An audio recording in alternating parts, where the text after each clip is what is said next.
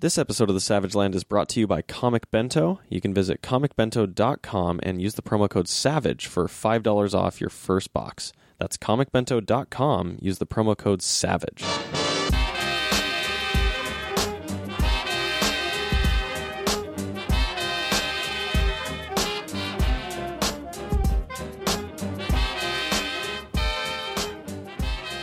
Welcome back to the Savage Land. I'm Jason Hammonds, and today I'm talking to Sam Humphries. You know Sam from his current run on Nightwing, as well as books like Green Lanterns, Citizen Jack, Our Love is Real, and many more.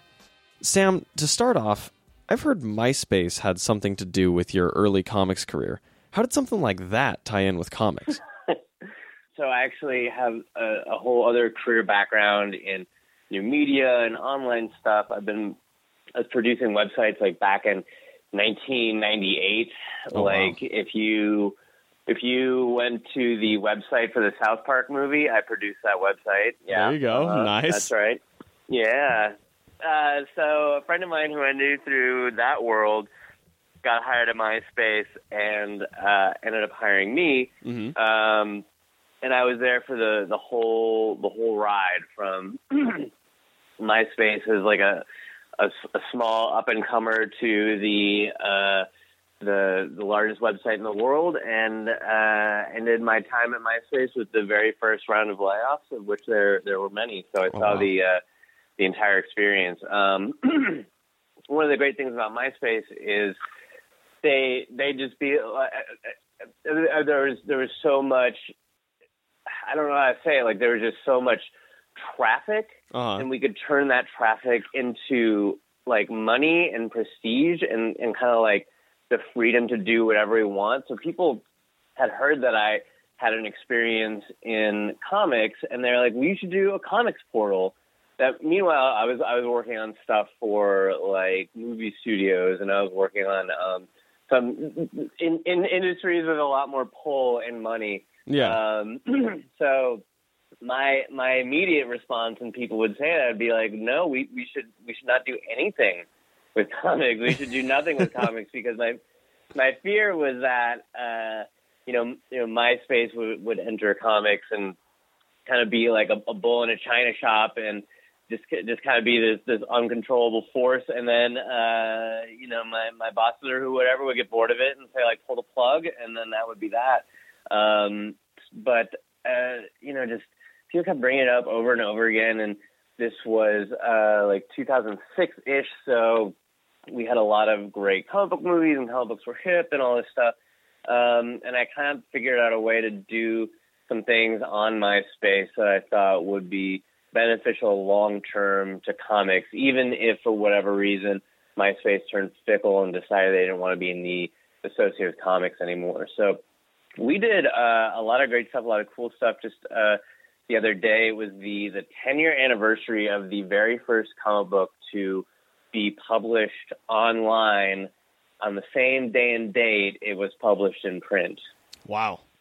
And I'll say that again because it sounds kind of dumb now, but it was the very first comic to be available online at the same time it was available in stores.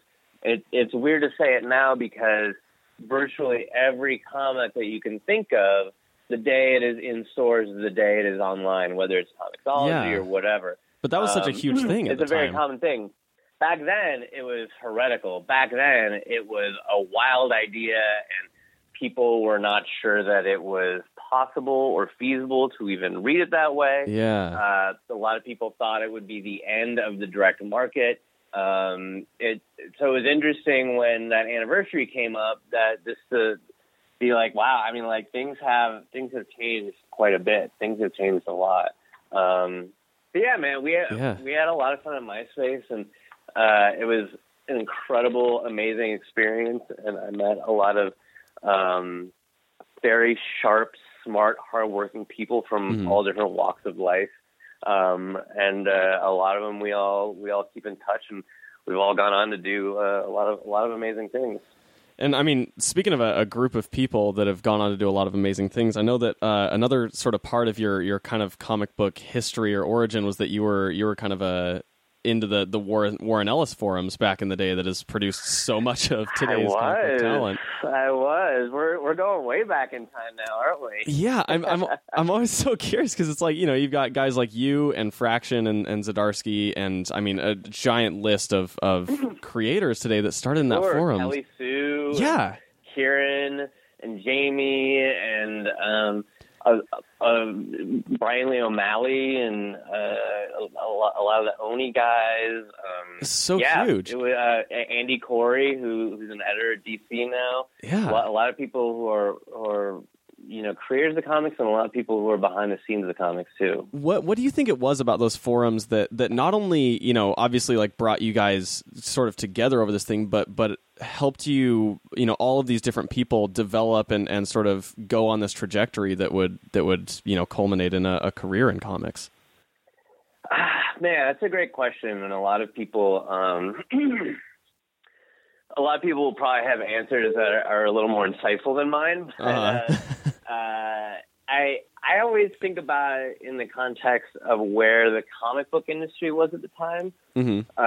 And that was a really, really exciting and I think transformational time for the industry because right around that era you had Image was beginning to be seen more as like indie comics rather than like Wildcats and Spawn, if that makes sense. Yeah. And CrossGen was just starting up, and Marvel was just coming out of bankruptcy, and Joe Quesada had just taken over. Mm-hmm. And that was really exciting. And the Spider-Man movie had come out, and that was a movie that kind of cemented for everyone that, like, superheroes, at least in the movies, were here to stay. Yeah.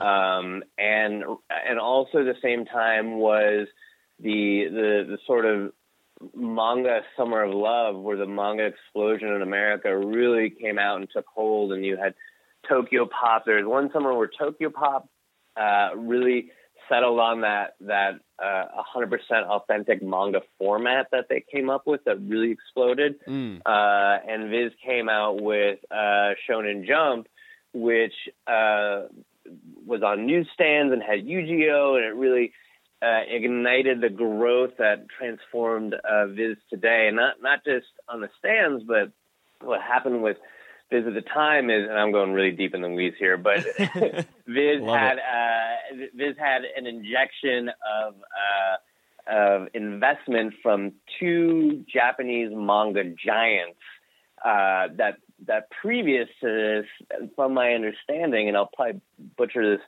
recount, but these are publishing houses that go back over a century, that have kind of been in family control. And there was basically like a blood feud between these two families. Okay. And they came together to invest in Viz, to invest in the American market, because things were blowing up. And conventions were really starting to blow up at that time, too. Mm-hmm. Like, that's when Comic-Con, like, people really started identifying Comic-Con. Anyway, I've gotten way off track. It's okay. I like it.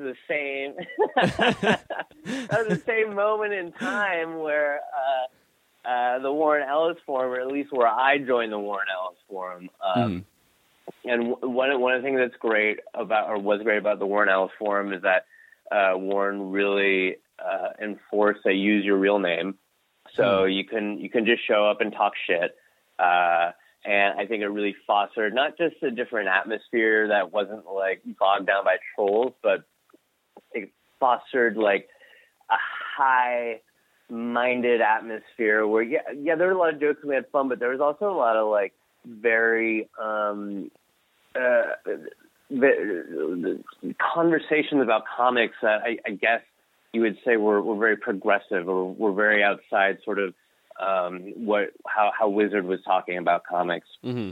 And there were a lot of indie publishers on there, like Oni, and there were a lot of creators, like everyone you just mentioned, who had never made a comic before. And you could see, or at least I can with the benefit of hindsight, the conversations we were all having at that time spawned all the comics that we all ended up making. It was sort of a frame of reference, or we talk about like what was wrong with distribution and how as creators we could short circuit that, or what kind of stories we would like to see, but we weren't seeing, not just stories that we wanted to see, but stories that we felt that could be successful. Mm-hmm. We would talk about what was happening with manga's explosion in America and we were trying to figure out, how we could be a part of that success as Western creators, if at all. Mm-hmm. And talk about how online and the rise of internet was impacting everything, obviously, because we're on a message board. Yeah. But also, webcomics and all that kind of stuff. So, yeah, I mean, you can see the seeds of all those careers, particularly the early stages of those careers, like something like Phonogram. In hindsight, you can really see beginning, like the ideas coming together, if not already coming together, but sort of just the way they looked at as creators and looked at the market as a business came from a lot of that sort of group conversation, that extended group conversation that we were always having about comics and the future of comics. That's interesting. It's always like, especially for me, like kind of like coming up in comic stuff post the Warren Ellis Forum, it's always interesting to imagine what was going on there that brewed such a prolific group of creators. But it was, like I said, the moment in time, like shit was going down, and things at Marvel were exciting, but you didn't know if Marvel was gonna be around a year from now, and it really did seem like a world of possibility had opened up, and kind of walking into that was a bunch of like sarcastic overthinkers who were really creative and were raring to get out there and do our thing. I think that'd be a great way to kind of sum it up. Yeah. Do you remember the first comic script you ever wrote? Yeah, absolutely. It was Our Love Is Real. Really? That was the first thing you ever wrote in a script format? That's crazy. It was, yeah. And I wrote it during the Warren Ellis Forum era. Interesting. Because, we wanted to do... God, this is getting real deep. We had pitched... there's a group of us who came together who had pitched an anthology called Revolver, where we all did short stories. Mm-hmm. I was in it. Charlie Chu, who is now director of development at Elite Press, was in it. Cool. Kieran Gillen was in it. Chris Sabella was in it. Mm-hmm. Jeremy Love was in it. I know I'm leaving people out. I'm going to feel terrible if they listen to it. But there's a lot of people who are now have their careers in comics. And that short story, it's hilarious because this was so misguided. It was such a misguided way of trying to pitch an anthology. First of all, just pitching anthology at all. Mm-hmm. Anthologies then and now don't really sell. Yeah. And then it was an anthology held down almost entirely by unpublished creators. Great selling point for any publisher. Of course. And then we came to them. We came to them with, I still have one around here somewhere, but our pitch, it wasn't a pitch. It wasn't a paragraph or a page or something easily digestible. We all wrote out our scripts and printed them out at Kinko's and bound it together and expected some poor publisher to take them off our hands and actually read them and then decide to publish these comics. So you guys made millions of dollars off this thing, is what you're telling me. Absolutely. So a version of Our Love Is Real, I mean, this would have been like 2002, 2003. Mm-hmm. Version of Our Love Is Real was in Revolver. Interesting. Did you feel like you had already, like when you wrote Our Love Is Real, did you feel like you had already found your voice as a writer, or when do you think that came, if it wasn't then? How long do you think it took you? I mean, I don't really think that I've found my voice yet, to be honest. Oh, wow. Yeah, I mean, not really. I don't know. Others may disagree with me, but with Our Love Is Real, I felt pretty certain that I had landed on something that people would not be able to forget. Mm-hmm. I'll put it that way, I guess. Absolutely. And I know there are some definite advantages to that. there's one thing about Our Love Is Real, and this came into play years later when I self-published it, but Our Love Is Real, there was this period of time where I was preparing to self-publish Our Love Is Real and Sacrifice, mm-hmm. and I was looking at sort of all these pitches that I put together for publishers that had gone nowhere, and I had like maybe 10 or 12 all told, and I was like, if I'm going to self-publish something, if I'm going to put all this effort into it, I'm going to make sure that these are comics that wouldn't exist if I don't do them. Mm-hmm. Which I guess, in a sense, is like a kind of like identifying your voice in a way. But some of these pitches I had were like, it was just like spinning the wheel of concepts, you know what I mean? It's like you spin one wheel on the left side and it comes up with Die Hard, and you spin the other wheel on the right side, it comes up with SeaWorld. And you're like, Die Hard at SeaWorld, you know? But like, if I don't make that book, someone eventually is going to make it. Yeah. Like, there's nothing that specific or unique to it. So I think, at the beginning, I did kind of identify. I was like, if I don't make this dog sex book, nobody will, kind of thing. That honestly, I think that is a sentence that no other human being has ever really said. So, see, that's exactly what I'm talking about. That's exactly it. That's funny. So with Our Love Is Real, was that your first experience pitching something, or did you have like a different pitch that was more? No. With Revolver? Yeah. Sorry. With Revolver, I'm assuming that was your first experience pitching something. It was my first experience pitching something in the comic book world, but we had just gone about it in such a way that I don't know that we ever really did what you would think of as a traditional pitch. Okay. Like I said, we handed them I don't know how many pages. Yeah, just script. Too much. And there wasn't ever a moment where I was like, imagine a world or blah, blah, blah. You know what I mean? Yeah. There wasn't anything along those lines. So it was my first experience pitching and getting turned down in comics. What was your first accepted pitch? I guess my first accepted pitch would have been the first comic I ever had published, which was a 6-page Fraggle Rock short story I did for Archaea. Oh yeah, that's right.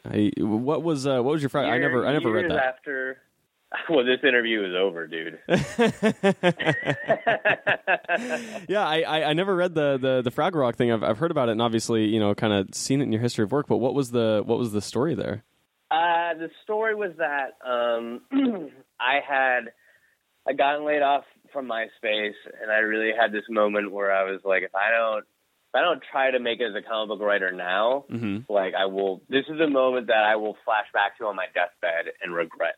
This is a moment I wish that I had seized, because I wasn't married, I didn't have any kids, I didn't have a mortgage, nothing like that, and it wasn't without any risk, but it was kind of the least amount of risk I would ever get. The Venn diagrams were converging, and it was this is the best opportunity I'll have to make it happen. So I was coming up with pitches, and I was pitching them around, and a lot of them was to the Los Angeles or nearby publishers who I had known personally, just from being around town and through some MySpace stuff. So I was pitching a lot to Boom and Archaea and Wildstorm, actually.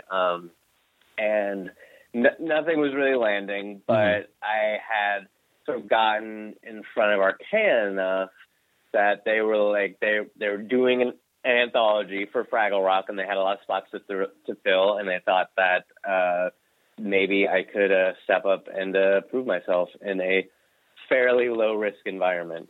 There you go. Yeah. And do you think that helped you with your, sort of getting started in kind of, commercial comics? Do you think it helped you to start on something that was such a sort of, 6 pages, such a short story? Yeah, it was 6 pages, and it was a square format too. So every page was kind of 2/3 of a page compared to a Marvel or DC comic. So yeah, I learned a lot working on that. I screwed up a lot on that one, but it's also very forgiving because people just love Fraggle Rock. If you're reading it, you probably love Fraggle Rock. You're probably just charmed to seeing these characters again. So as a reading experience, most people are very, very forgiving about it. But yeah, I do think that it was very impactful on my development as a writer, and I'm very grateful for it because I don't know. The thing to not do if you're breaking in as a writer is to pitch, here's my 60 issue Sandman story. You know what I mean? Mm-hmm. Because A, no one's gonna buy that from you, and B, you're not ready for it. You think you're ready for it, but you're just not. Yeah. So for me, being able to go from a 6-page Fraggle Rock story, from there I went to an 8-page CBGB story, short story, in the anthology that Boom Studios did. From there, I went to the Our Love Is Real one-shot, which was, I think, 24 pages. Mm-hmm. And only from there did I go to a multi-issue story, which was Sacrifice, which was a 6-issue limited series. So I kind of climbed the ladder, in a sense, in terms of what I was biting off each time. Yeah. And it wasn't calculated. Like I wasn't like being like super smart about it. This is just how the opportunities fell in my lap. Yeah. But again, with the benefit of hindsight, I am really grateful I feel like that's good for you. Circumstances did prevent me from biting off more than I could chew. I mean, that makes sense. Do you feel like now, years later, you've had a lot of obviously different experiences in comics. You've produced stuff both, creator owned, self-published, for Marvel and for DC. Do you feel like you're at the point now where you kind of have a, your Sandman sort of brewing, your 60 issue epic? Yeah, I mean, sure. I mean, it's weird now the way the marketplace works, in terms of creator owned, because everything isn't ongoing until it isn't, right? Yeah, that's fair. Like every book could go 60 issues. Like the defining factor isn't whether or not you feel you're ready, or whether or not you feel you have the story, or whether or not you even want it to go 60 issues. Of course. The defining factor really just comes down to like, how well does it sell? Yeah. And to get more specific about it, it comes down to how much sales does your first issue have at FOC? Mm. And there's a slim chance that you can recover when the book comes out if you come in low on FOC. But, probably about 90% of the time these days, you can tell how far a book is going to go with right away, right on that FOC deadline, before anyone really reads a page of the book. Mm-hmm. So, yeah, I mean, there are some books that I wish had gone longer. Jonesy, Caitlin Rose Boyle is my co-creator on that one. Yeah. We thought that we could have done Jonesy for 100 issues. Mm. No problem. That would have been amazing. I would have loved every issue. No question. That's a little different from like a Sandman, because it's not quite an epic in the same way. Yeah, because that was like an all ages book at Boombox, right? Yes, exactly. Yep. And it was kind of episodic, and the further we went, the more the stories were kind of drawn out, or we would follow plot lines from one issue to the other. So I feel like eventually we would have had like a 6-issue arc, but it's still not quite a Y the Last Man in terms of planning out an intricate story. Mm. With Higher Earth at Boom, that was a book that I did earlier in my career. It was creator owned, and that one I felt I really could have gone the distance creatively. Mm. I could have gone 60 issues on that one. I had a lot of just like background and world building and things I wanted to do with the characters. Yeah. That said, I didn't really have like a solid 60 issue outline. So if it had taken off, I would have had to scramble to figure that out. That makes sense. I feel like that's... But it is a weird, like... Go ahead. Sorry, go ahead. I was just going to say that I feel like that's kind of how a lot of people are with series that end up going pretty long. They'll kind of map out their first, 5 issues or whatever, and then if it starts going beyond that, they're like, oh, crap, I got to figure out what's actually happening here. Yeah, I mean that's exactly what I was going to get into. Is that it's this weird like limbo place when you're launching a career-owned book because you don't you don't know how far it's going to go. Mm-hmm. You got 5 issues, maybe 6 guaranteed, and then if it's good, you want to have a story that can continue. I mean, and by good I mean sales are good, not quality is good. If sales are good, you're going to want it to continue. And if sales are really good, you're going to want it to have at least 3 trades, maybe 6 trades, maybe more. Mm-hmm. But on the other hand, it's tough to really feel motivated to plot out an intricate 60-issue story when you don't even know if you're going to get past 6. Yeah, of course. With the market the way it is right now, not a lot of books are. Well, and there's no reason to waste that kind of brain power when there's other work to be done, you know? Exactly. Like we've all got other shit to do. Not even just like work, but we all got shit we got to do in our lives, you know.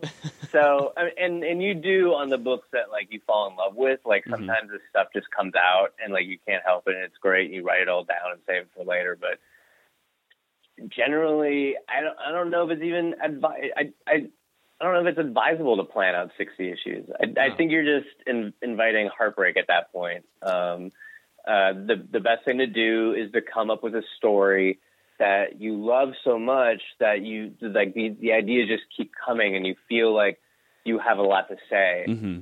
The characters and the emotions and the theme, and then I think the plot will follow. You know what happens. I think that will follow. Now, do you? So that's actually that kind of ties into a question that I had when you're writing. Do you tend to start like character first, theme, or plot, or what's like the first thing in your head when you're planning a new story? Man, do other writers have an answer for this? I don't know. That's it's definitely a thing. This is a question that I'm asking you before I've asked anyone else. I feel like I should have an answer for this, but I don't. I feel like maybe like I don't know. Jeff Lemire is like really on point with this kind of thing. But he's got a mathematical equation for how he does it. I just feel like he's probably like good enough where like he knows like how to like really get it done. Me, I just kind of like if I have an idea for a book, like I'm just happy. I'm just feel lucky that I have something that I want to pursue. And I don't know that I really have anything that I start with. I mean, I have a creator-owned book that's not announced yet, but it'll be announced later this year. That the way it came about literally is that I was stuck writing something. I want to say it was for Marvel because I've been developing this for a while, but I was stuck, and I was like, well, like I couldn't write the pages I was supposed to write, and I was like, fuck this, like. I need to be writing. Like, I need to write 5 pages a day. You know, like that old writer thing, like write 5 pages a day no matter what. Yep. So I just opened a new document and started a script out of nowhere. I didn't have any plan. I didn't have any character sketches. Wow. I didn't have any background. I didn't have any outline. And I just wrote 5 pages of it. And then, and I was like just excited by it. And the next day I came back to it and I did you know how Moebius, when he did the Airtight Garage, every 5 pages, maybe 6 pages, I forget, but every chunk of pages, he would purposely cut to a new location, a new character. Yeah.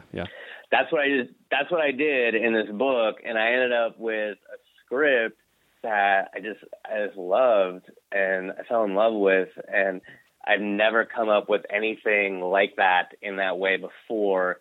And it was long. It definitely needed some editing. It didn't like come out perfect by any means, but I just loved the characters, and all of a sudden I had a setup. I could see the story going all these places, but I just like really wasn't quite sure. So I sent it to my friend and my sometimes editor, Janine Schaefer, who has worked at both Marvel and DC, and she edited Citizen Jack and Jonesy. And I just kind of like basically sent her an email of like some question marks and was like, is this good?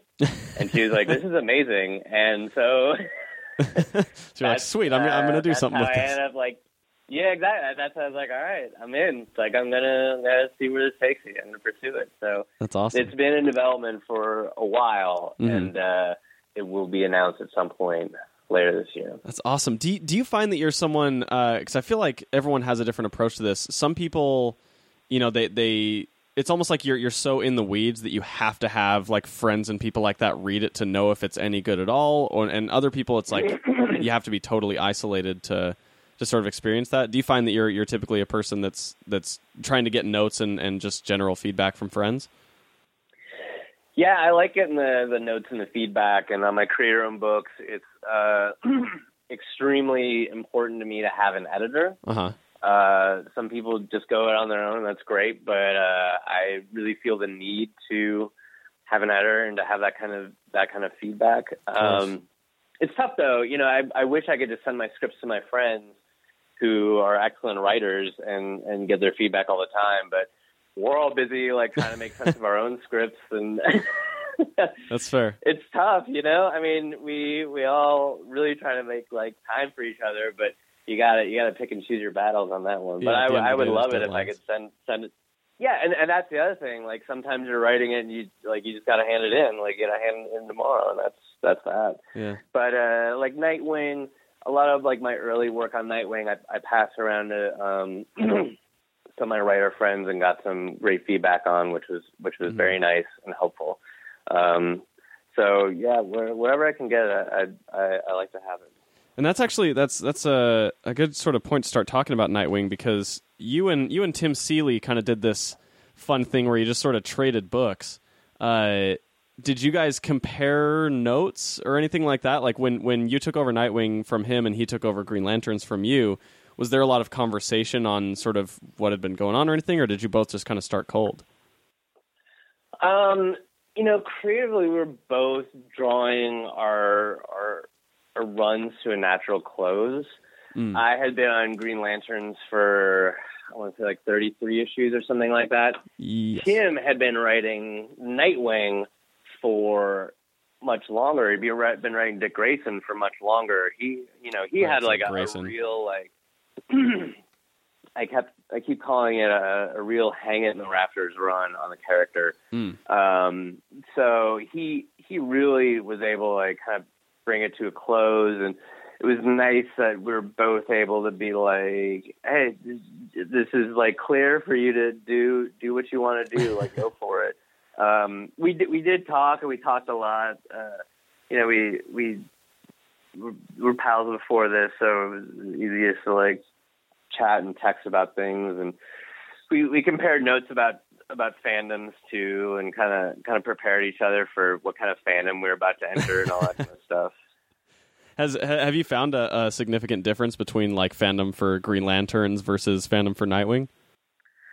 Nightwing fandom is extremely invested in who his butt he is. should be with and who he should date. Okay. And specifically, like, they really, really want to have an answer as to whether or not he should be with Babs or Corey.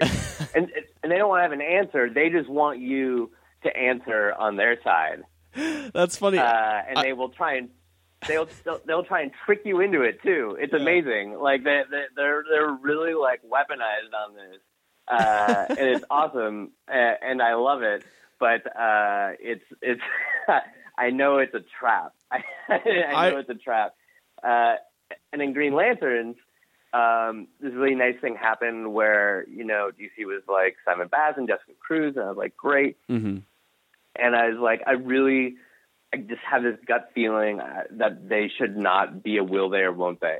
Okay. There shouldn't be no romantic tension between them. Like, that's not what this book should be about. Mm-hmm. And DC was like, sounds great. And, but it's a risk, and the fandom really embraced that right away and got very, protective of it, I guess, in a way that, even to me, they'd be like, you better not have them get together. And I was like, don't worry. Like, I got this. I know what I'm doing, I swear. That's I was like, this is my idea, so I'm with you. It's funny that you mentioned the relationship thing, because I did actually have the question written down of which relationship do you favor for Dick Grayson. I didn't even realize that there was such a polarizing contention. You mean between Babs and Corey? Were you trying to get me to give you an answer between Babs and Corey, dude? Maybe. I can't. Yeah, this is nuts. You're trying to get me killed online. That's what's happening here. I tried to get the same thing out of Tim Seeley a few months ago, and he wouldn't give me anything. But it's just the worst. I guess I got to cross that question. I got to cross out that entire paragraph. I don't have to go into witness protection. Okay. So. Is it a goal at this point to in some way objectify Dick Grayson in every arc of a Nightwing story? Is that kind of like a thing that's just going to happen now? I mean, he's hot. Yeah. You know, like he's hot and people like looking at his butt and his muscles and seeing his like rippling abs and seeing him take off his shirt and stuff, and like, man, who can blame him? Like, he's fucking hot. I mean, you've been leaning into it pretty hard. It's like, yeah. I mean, there's not a whole lot more to it except that that's who the character is. Absolutely. And it'd be like, people want to see Superman fly. They want to see Spider-Man swing on a web. Like, it's just part of who Dick Grayson is. So if you're reading between the lines, listeners, you can infer that Sam Humphries just said that Dick Grayson's superpower is his butt. It's one of them, that's for sure. That's it's funny. I like when I turned the page for that reveal of Dick Grayson stripping with dollar bills falling out of his underwear there. That was pretty funny and surprising. Yeah. Were you laughing to yourself when you were writing that, or was it a thing that you just like cruised on by and kept going? No, I mean it was an idea I had early on that I wanted to make sure I worked in. Or that I was very excited to see if we could get it in there in a way that made sense for the story, and so I was glad to find a place for it. So you crafted this entire arc around that moment, is what you're saying? Exactly. That's all this arc is. It's all downhill from here. What I've found kind of fun about this arc is that you've found a really interesting way to incorporate, artists like Phil Jimenez and Klaus Janson in kind of very fitting ways in this story. Like with Klaus, you have this story going back to when he's Robin and like this sort of era that Klaus Janson, I think, kind of first rose to prominence in.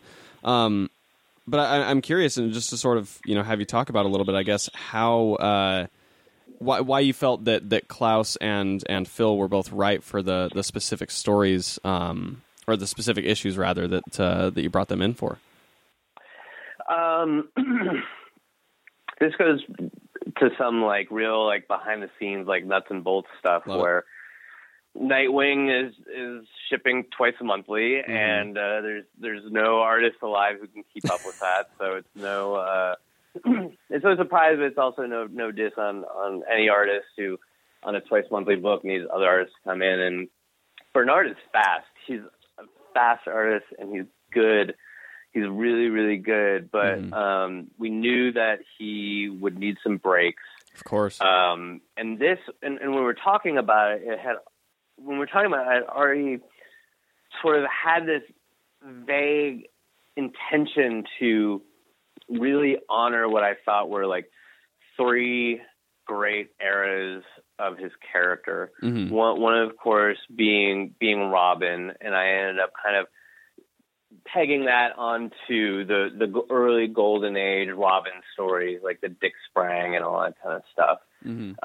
And then the era of New Teen Titans by Marv Wolfman and George Perez, which is near and dear to my heart. And then the sort of current Nightwing, which I'd be writing already. And I wanted to find some way to, I just had in my mind that I wanted to honor that or, incorporate it in some way and touch on it as if this was like my only chance to, if this is my only chance to write Nightwing, that it was something I didn't want to leave on the table in some way. Mm-hmm. And that also dovetailed with my plans for the Judge, which was that this was a character with a long history, not just a long history with Bloodhaven, but a long history with Dick himself. Mm-hmm. A character that would not just impact Dick because this is a guy who's going to blow up the reservoir, not just the sort of like typical superhero stakes, but just the fact that he was back, the fact that he was out there was something that would really impact Dick emotionally deep down in a foundational way. Yeah. The judge represents two failures of Dick to kind of be, quote unquote, a good superhero, to be good at his job. And this is a guy who is a lifer. Mm-hmm. He has no identity beyond this. So the judge is wrapped up, he's a bad guy and he's doing his thing, but he represents so much conflict within Dick and how he feels about his life and who he is and being a crime fighter, his relationship with Batman, all this kind of stuff. So mm-hmm. when we came to the nuts and bolts stuff, I was like, well, there could be like really great opportunities in this arc to have flashback issues, so to speak. Mm-hmm. People like call them flashback issues because they think it's they're irrelevant or they don't matter, But we found ways to really incorporate big reveals, not just about Dick, but about the judge, and a lot of other aspects of Bloodhaven too, to make sure they're relevant and make sure they matter. And one was, and it was like, great. So one of them is going to be him as Robin, and sort of inspired by my love of those Golden Age stories. But Dick Sprang and a lot of those guys are dead or are hopefully having a great time in retirement. So we kind of shifted and wasn't like, we're like, let's find somebody with an old style or Golden Age style. We're like, let's find somebody who can really deliver that gritty style. Mm. A lot of those, we think about early Robin stories and like the image in our head is like some of the like really colorful, bright stuff. But a lot of those Golden Age stories were like really dirty and kind of grimy and dark and shadowy. And that's why Batman and Robin like popped so much on the page. But there were these almost Dick Tracy-esque grotesque villains, gangsters who would pop up and you kind of never hear about them again. And they spent a lot of time on they sound silly, but it's really striking when you read them. Like they spent a lot of times in alleys and rooftops and having fist fights and stuff, and Klaus excels in all of those things, and excels at them in a way that doesn't come off as kind of as cartoony or retro. Mm-hmm. I love the Golden Age stuff, but a lot of people read that stuff and they can't connect with it. We knew Klaus could come in and be a real heavy hitter with that kind of material, especially the fights. And I love the fight scenes that Klaus delivered in that issue. You really feel like the punches and the kicks and all that kind of stuff. Yeah, absolutely. Anyway, so then the second one would be the new Teen Titans stuff, which is tricky because some of that stuff doesn't quite exist in continuity anymore. Yeah. Only in our hearts. But I do love that Dick.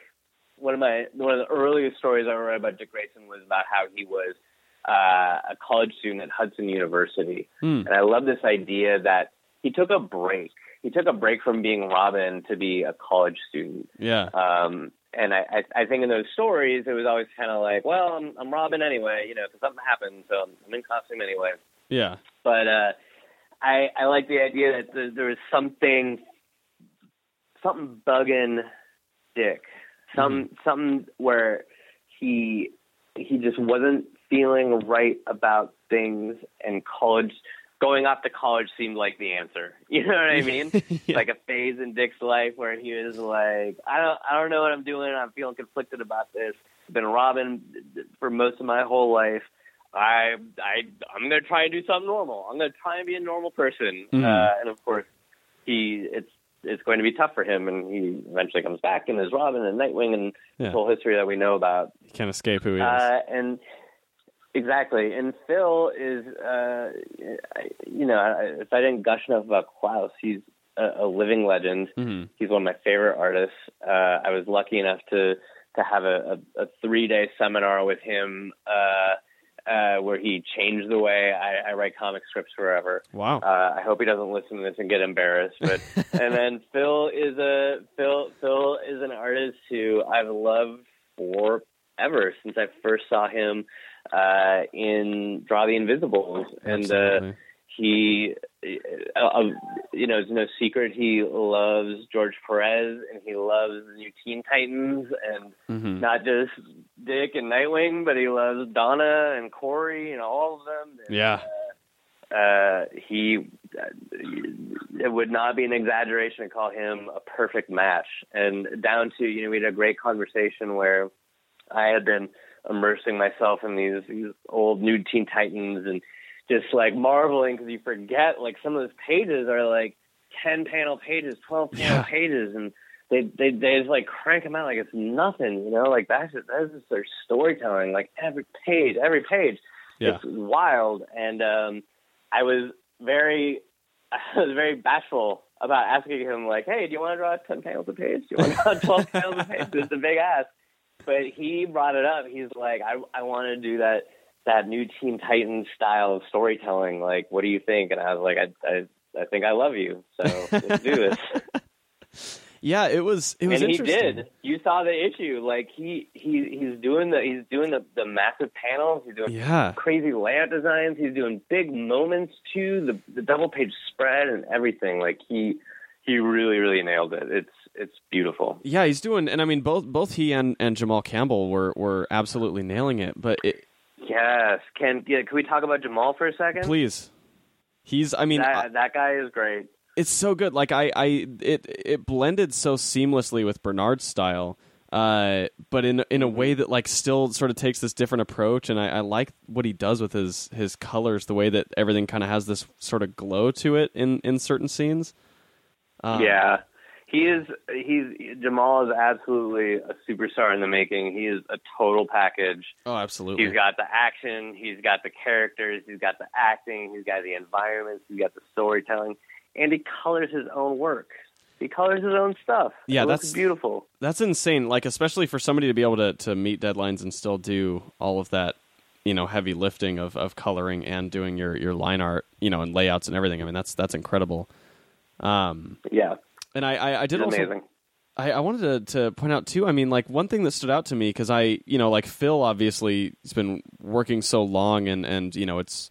His work is almost unavoidable if you've been reading DC Comics for any part of the last 15 years or so. But I found it interesting that in this issue, he did kind of change his style a bit to like the layouts, for one, and then also just even the way that he's illustrating his faces, the way he's doing shading and stuff. I mean, there was a lot of George Perez in here for sure. Yeah. I mean, I don't think I'm talking out of school to say that if Phil has an opportunity to lean into his George Perez influence, he will be there in a second. You don't have to ask him twice. Yeah. I mean, he really did, and you see some of those layouts and stuff. Oh. A part of it, I think, is that we. So sometimes you don't always get to do that style of storytelling these days, And this was not just a story and a creative team and an editorial team that was excited about it, but it was an opportunity to really like honor that kind of storytelling and like hang a light on it and spotlight it and honor it in the context of a story where it really made sense to take that approach to it. So I think not in too heavy a way, but we were all excited to really just like show why we love that kind of storytelling so much. Yeah, no, absolutely, and I think you guys pulled it off incredibly well. I'm excited to see how the Untouchable arc finishes off, because the chapter 6 of the Untouchable is the final chapter of this arc, right? Chapter 7. 7. Okay. It's chapter 7. So 39 is with Phil, and then we have 40 and 41 with Bernard doing the last two. Oh, cool. That makes sense. Because he did did he do the first one or the first two of this arc? The first two. He did right? the first two. So cool. there ended up being an interesting symmetry. Yeah. Where you're the first two, the last two, and the middle chapter. That's cool. Now, was this? I'm curious how much. Obviously, because we talked about this book. Is double shipping. And by the way, listeners, as you're listening to this right now, issue number 39 just came out, so definitely go and buy it, and you can see all of this beautiful artwork we've been talking about, and this awesome story. I think that's incredibly sort of compelling and tense. And honestly, I'm a little angry just because you left me on such a cliffhanger here. But now, mission accomplished. Especially because it's an advanced copy. Like I have to wait, 3 weeks before I can culminate this story in my head, or at least continue it in my head. Yeah, man. Pissed off. And the second to last issue has a massive cliffhanger too. Oh, cool! Thanks, Sam. That's really cool of you. Thanks so much. I appreciate it. That's how you got to do it. Yeah, absolutely. I'm curious that because it's double shipping, and obviously you dealt with this on Green Lanterns as well. But I know that for the beginning of DC Rebirth, you had at least a pretty decent lead time on getting your story put together and kind of planning out arcs with artists and stuff. Did you have the same amount of lead time on Nightwing as you did with Green Lanterns, or was it a lot shorter? Tough comparison because we didn't have as much lead time on Green Lanterns as some of the other Rebirth books did. Oh. Yeah, just nothing crazy or controversial or anything. Yeah, it was just a lot of moving parts with Rebirth going on, and I think if I really had to nail it down, I think it was a really interesting new concept for a Green Lantern book. That everybody kind of had to get comfortable with it and get excited about it. But anyway, Nightwing, we did have the opportunity to get a little bit of a head start. It's never as much as you want, but we were able to start in the production process before Tim's run was over, and so we were able to get a head start and be able to have Bernard span, do the first chunk and the last chunk of this arc and the sort of the pivotal middle issue, and have him be able to hit those big moments for us. Mm-hmm. And so what was it like for you adjusting to the schedule of writing a double shipped book? You've been doing it, I guess, now for about 2 years, but was there a lot of growing pains for you, just kind of getting all of that sort of figured out on your own schedule and things like that of how to manage it? Great question that a lot of people ask, but the answer is not really. Because previous to that, I've been at Marvel for 4 years, and most of that time I was writing at least 2 books that were multi-shipping. And multi-shipping was 16 to 18 issues a year. Oh, wow. So if you do the math, I was actually writing more books in a year when I was at Marvel than I was doing a twice-monthly book at DC. Oh, so you're lounging around in a lawn chair with a drink with a little umbrella in it now. I was a little smug coming to the table with the twice-monthly with a bunch of DC writers who had never done it before. Yeah. But the advantage with twice-monthly over 2 multi-shipping books is that you really only have to be in one headspace to kind of jump from one script to the next. You really only have one set of plot threads to keep track of, one set of main characters, one set of supporting characters, one set of themes. When the artist situation is always tricky, but if you're lucky, you're gonna have one set of rotating artists and one editorial team that you develop a relationship with over time. And if you have that on 2 books, you're split more than if you're just on the one book. I mean, then there's a lot of advantages to being on 2 books with the same output than one book, because you have 2 sets of artists that you get to work with, and that's always fun. And two sets of editors who can bring different things to the table, and 2 different storylines. So if you get stuck or just sick of one, you can move to the other. And two different fandoms, 2 different sets of fans. Of course. So there's pros and cons on both sides. And in talking about, I guess, with Nightwing, do you have like a strong sort of, I guess, touchstone for that character from, all of the years of, different iterations that Dick Grayson has been through? Is there like one for you that's always stood out as your touchstone to who he is? I mean, I have a bunch. I don't know if there's one, but I really wanted to bring out different different eras of Dick, like we were talking about, the Golden Age, the New Teen Titans, the current day. I guess one thing I always kept coming back to is that Dick is a lifer, and he's the first lifer. He's not the only lifer, but he's the first lifer. And there's something really crazy about that, because if you kind of like put yourself in the Golden Age inside the DCU, you've got Batman, Superman, Wonder Woman. You've got all these people who are blazing a trail of what it means to be a superhero. And maybe none of you are really quite sure where this leads or what this means. Does it go forever? Is it only a phase? Is it something that's going to end in tragedy for everyone? You don't know. And then right at the beginning, like right away, you have a kid come and join. Like, y'all got to kind of be like, look at yourselves and be like, is this a good idea? Are we going to screw him up for life? Like, is this... Yeah. Is this at all smart? Is this at all?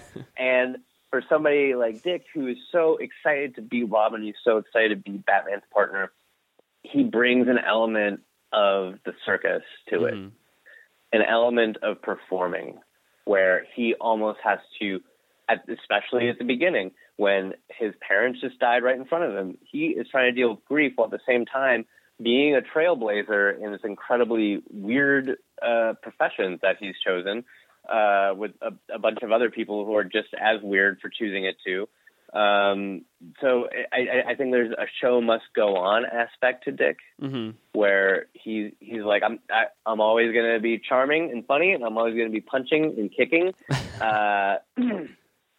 Like I'm going to convince these guys, like, so they don't like kick me out, like, yeah. So they don't take it away, that they would do it presumably for his own goodwill, but that's not what he wants. And I think there's something really charming about that, and there's a lot of good that comes from that, but there's also a lot of bad that comes from that as a person psychologically.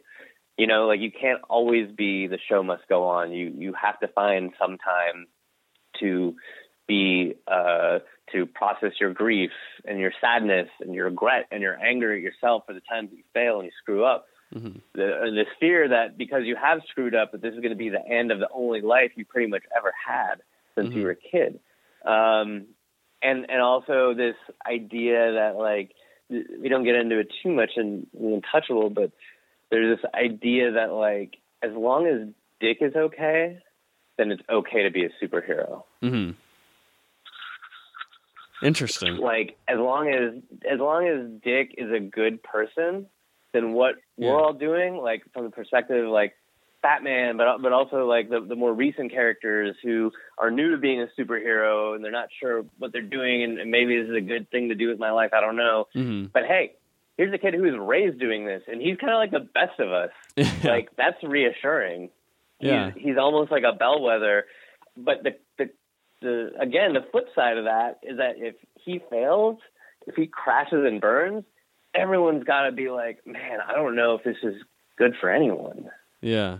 That's a lot of pressure for Dick to be under. Of course. Everyone's always like, you're the best of us, you're the best of us. And he is. That's not unearned, but it's a lot of pressure too.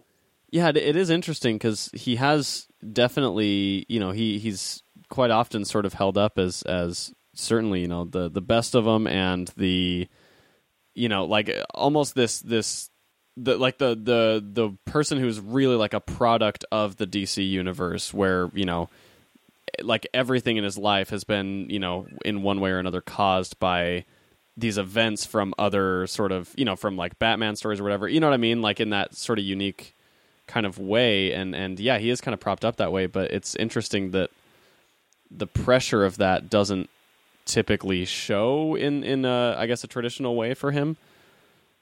I don't know. Yeah, and I mean, again, it's not something we get into a whole lot in The Untouchable, but if you're somebody like Dick Grayson, who is friends with Superman, you fought with Superman, but he also admires Superman so much, to know that Superman looks at you in that way, there's a lot of pressure there. Yeah, especially for somebody who's not the most seasoned or the oldest or has the most experience. Yeah, there was something fun that Tim Seeley did during his run when he kind of had Dick and Superman do a little interaction there, and I thought it was an interesting comparison to draw. Just kind of talking about sort of the way that someone like Superman would regard him that way. I'm sure that's a bit jarring for that character. Yeah, but now, one thing I also wanted to bring up is kind of this Bloodhaven history that you've sort of been establishing with the Judge and in this arc of The Untouchable. Is there a specific kind of like U.S. history that you're drawing from to shape all this stuff, or anything that's been established in previous Nightwing comics, or do you feel like it's mostly sort of whole cloth? No, it's definitely influenced by the history of America, and in some ways very kind of like in a practical way. In that issue 39, which you read, that Phil drew, we established in the very early history of Bloodhaven that is very similar to the early history of New York, New Amsterdam, actually, specifically. At first it was the Dutch, and then it was the British, and then blah, blah, blah.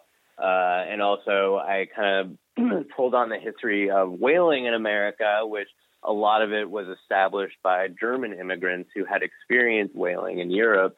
And that's a great story right there. The Dutch, and then the English, and then the German, like there's a lot of richness there. But also, this sort of other history of America that is not going to be a chapter in your history book, but this history of America, which is that whenever somebody's getting rich, a lot of people are getting left behind. Whenever there's a boom or an explosion of industry or economy, a lot of people somewhere are getting screwed. Yeah. And with Bloodhaven being a former whaling town, basically a blue-collar town that has recently experienced a resurgence thanks to gambling and casinos, they've experienced an influx of cash that would be very rapid and very transformational for the city, but not the whole city, right? Yeah.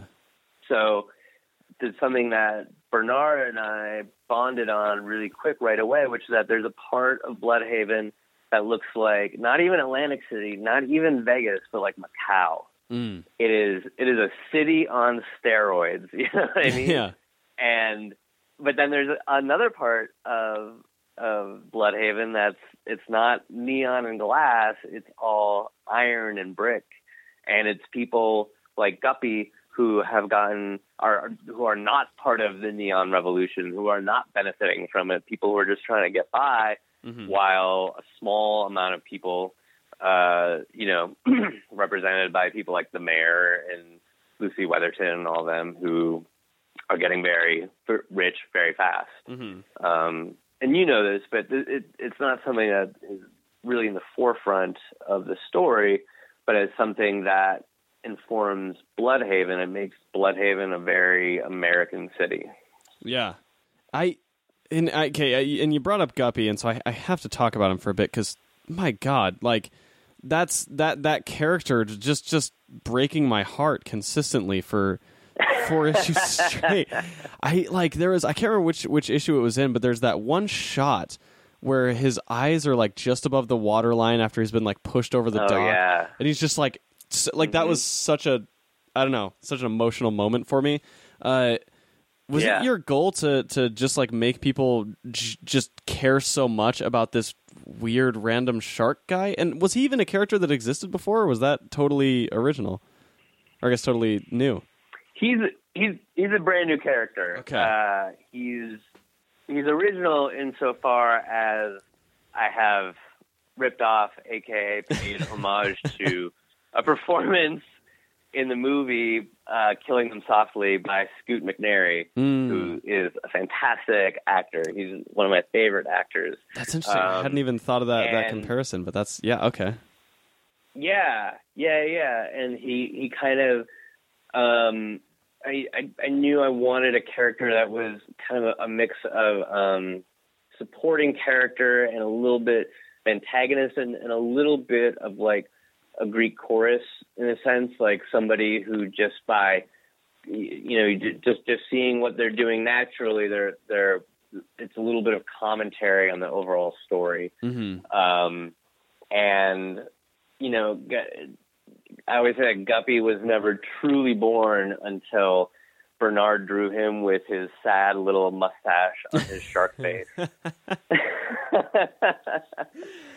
And originally, Guppy was just a human. He was just a hood, you know. But I was getting deep on all this stuff about Bloodhaven and the whaling and the harbor and the ocean, and a lot of that plays out in a lot of places. And I was like, fuck it, it's a comic book. We're gonna make him a half shark man. That's what we're gonna do. And Chris Conroy, a fantastic editor, was like, "This, if you could pull this off, it is going to be amazing." And so I really took that as encouragement to really go there with Guppy in terms of having him illuminate a really heartbreaking story. Mm-hmm. Like having the confidence that this half shark man, who on his face is ridiculous, having the confidence that he can carry this very relatable, heartbreaking story. Yeah, it was so strange because like from like page 2 of your run on Nightwing, there's just a table of people gambling and one of them's a shark, and I was just like, wait a minute, yeah. what? Like, so matter of fact, and it ends up growing into this actual character that I care about, but. At first glance, I was just looking at that and I was like, oh, that's, funny world building. Okay, I guess in Bloodhaven, there's just kind of shark men walking around. Cool. And it was so interesting. It's comic books, baby. Yeah. No, and I love it. Yeah. Like, especially that he does grow into such an interesting and sort of rich character. That again, I just couldn't help but feeling bad for and sad about this entire time. So I guess hats off to you for making me feel those emotions. Thank you very much, and you're welcome. Of course. Well, we're getting close on time here. I know we have a lot of aspiring creators that listen to the show, and so I was wondering if I'd be able to Sure. pick your brain a little bit about some of that stuff. Yeah. One thing I wonder about everybody, and I find it to be a little different with every creator and especially every writer, is what's your sort of schedule like as you're writing and putting together comics? What do you do that you think is amounts to the most success for you? God, probably the things that help me the most, especially if I'm like talking to an aspiring creator. Like most creators kind of get the idea that comics are a lot of work and you have to put a lot of work into it. And that is very true. Mm-hmm. But I think one thing that we don't communicate to aspiring creators is that creativity is a well, and sometimes you have to refill that well. Mm. And there's a lot of ways to do that. And the best thing to do is to figure out what works for you. What works for me is not going to work for everybody. But the challenging thing is that what you have to do to refill that well isn't going to feel like work, and it's not going to look like work to people like your friends and your family either. Mm-hmm. So it's a little challenging. Like for me, going running helps a ton. I ran 6 miles this morning. Going running is huge for me, and I don't do it all the time, but if I'm not running, then I'm usually meditating on a regular basis. Mm-hmm. These are things to clear the mind, to get your body moving, to get out of the house. You can't be looking at your computer all day. You need to open your input. You need to absorb things. You need to see people. You need to look at nature, or even just look at the city around you. Mm-hmm. And you also need to absorb things that are not comics and not the internet. So you need to go see movies. You need to. It's a fantastic excuse to blow a shit ton of money on art books, just like we've always wanted to do. To have art books or making of books, like there's a fantastic series of art of books of all the Miyazaki movies, which are great. Oh, yeah. If you're stuck, it's amazing to just pull out an art book. Doesn't have to be something or an artist that you particularly love. It could be something that you don't know, an area of art or an era or a discipline that you have no experience or exposure to. Just to be able to open up an art book and be inspired by that, especially if it has no direct relevance to what you're stuck on at the moment. You know what I mean? Yeah. Like, don't be like, I'm stuck writing a superhero book about Batman. I'm going to pull out a superhero comic, or I'm going to pull out a crime book, or I'm going to pull out something about police or policing or whatever. You know what I mean? Yeah. Like, pull out a Miyazaki book, or pull out The Notebook. a book about manuscript illumination in Europe, or a book on the Harlem Renaissance. Like, it's crazy, but it does work. You will find the solutions to your problems in things that have nothing to do with what you're stuck on. That's really interesting. It's funny how true that is, though. I mean, there's so many things. I mean, obviously, just storytelling in general, or the world in general. There's so much that can, I guess, tie in or just solve problems randomly. I mean, you know, I'm sure you know, and everybody's experienced this, where you'll literally just be in the shower thinking about nothing, and all of a sudden, like, some problem that's been ailing you for days just fits into place, and you figure it out. Yeah. That's There's a fantastic scene, and I'm not even going to be able to remember what episode it's in, but fantastic scene in The West Wing where, Toby and the other guy, I can't remember, but they're trying to spend the whole episode solving this problem about a bill or whatever, coming up with a solution, and then he eventually does, and I think Toby asks the other guy, they pitch the idea and it works, and they're alone in the room for a second. Toby asks the other guy, he's like, how in the world did you come up with that solution? And the other character pauses, and you remember the whole rest of the episode where this whole crazy story happened that inspired him to come up with a solution. And you see him for a minute being like, can I really get away with telling him this whole crazy story? And he just goes, it came to me in the shower. And that's like a lot of times, like, your editor or your collaborator, your co-creator, or whoever, somebody's going to be like, how did you come up with this? How did you come up with this solution? This thing that we were stuck on, this thing we knew we were a problem. And you're going to be like, I could tell you, but it's not going to make any sense. Yeah, it's like I was watching Sports Center or something, you know, like it never announced anything. Yeah. Yeah. I went to go see Coco, you know, whatever, like any of this stuff. But speaking of Coco, no God, lie, the the movie's amazing. First of all, it's incredible. And there is a scene in the middle chapter of Untouchable that I was stuck on. And Coco, I was watching Coco, and because of something they did in the movie, I was like, that's how I'll fix it. And it worked. Yeah, that's amazing. I always find the biggest curse of that is that you find, like, something cues in, like one little dialogue line cues into that thought in your brain, and then you go off on this little thought train, like thinking about that problem and figuring it out. And then it's like 10 minutes later and you've missed 10 minutes of the movie, you know? It's the worst. Yeah. I do that all the time, but hey, look, you can rewind the movie, right?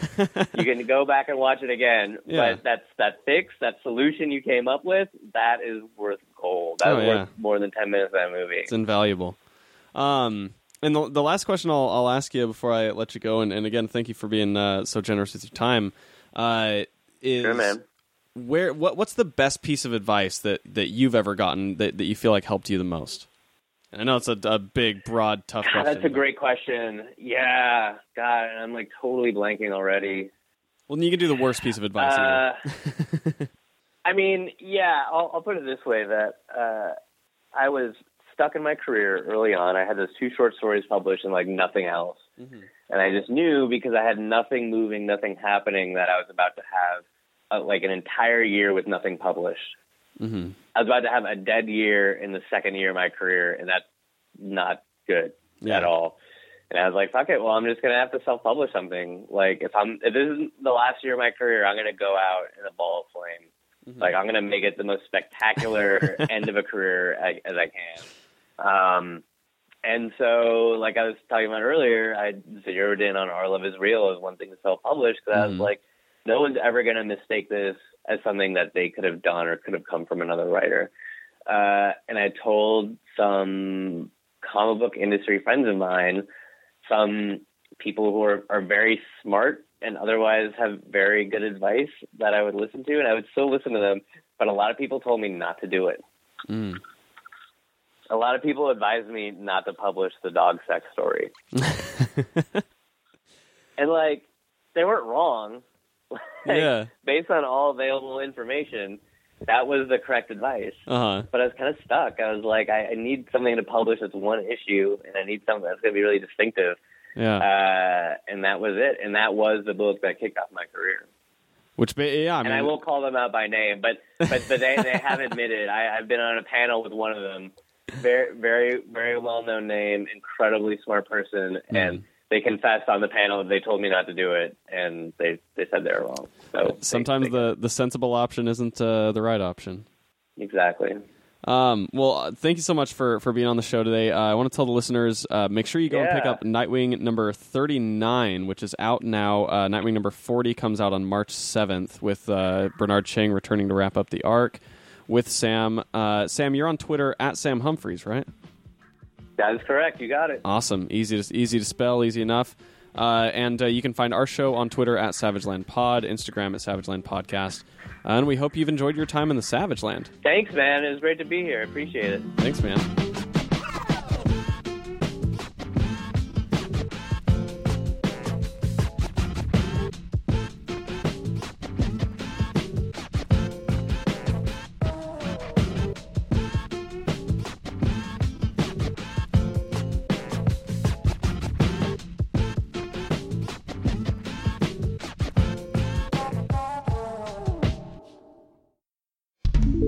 ThatMightBeCool.com.